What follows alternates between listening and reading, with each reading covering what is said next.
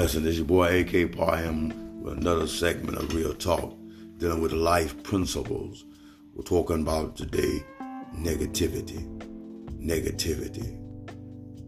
Negativity will impact your life in a negative way that will keep you from being all you can be for God and His kingdom. And so we shed off the negative thoughts and we continue to focus on positive thinking, knowing that God is able. So our faith will give us strength to be able to maneuver through the challenges and circumstances of life. So continue to think positive. Continue to see your situation through God's lens and not your own personal lens. See the greater cause, the greater effect in life, that God has more in store.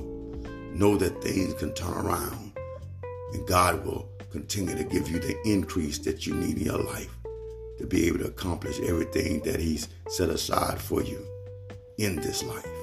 And so continue to think positive. Shed the negativity. Don't let it be the weed that chokes out your life. But focus on the positive in spite of the things that may not be going in your favor. But God gives you the strength to carry on, and He will work it out for your good. Know this. Never lose sight of this. So think positive and watch God impact your life in a wonderful way. God bless.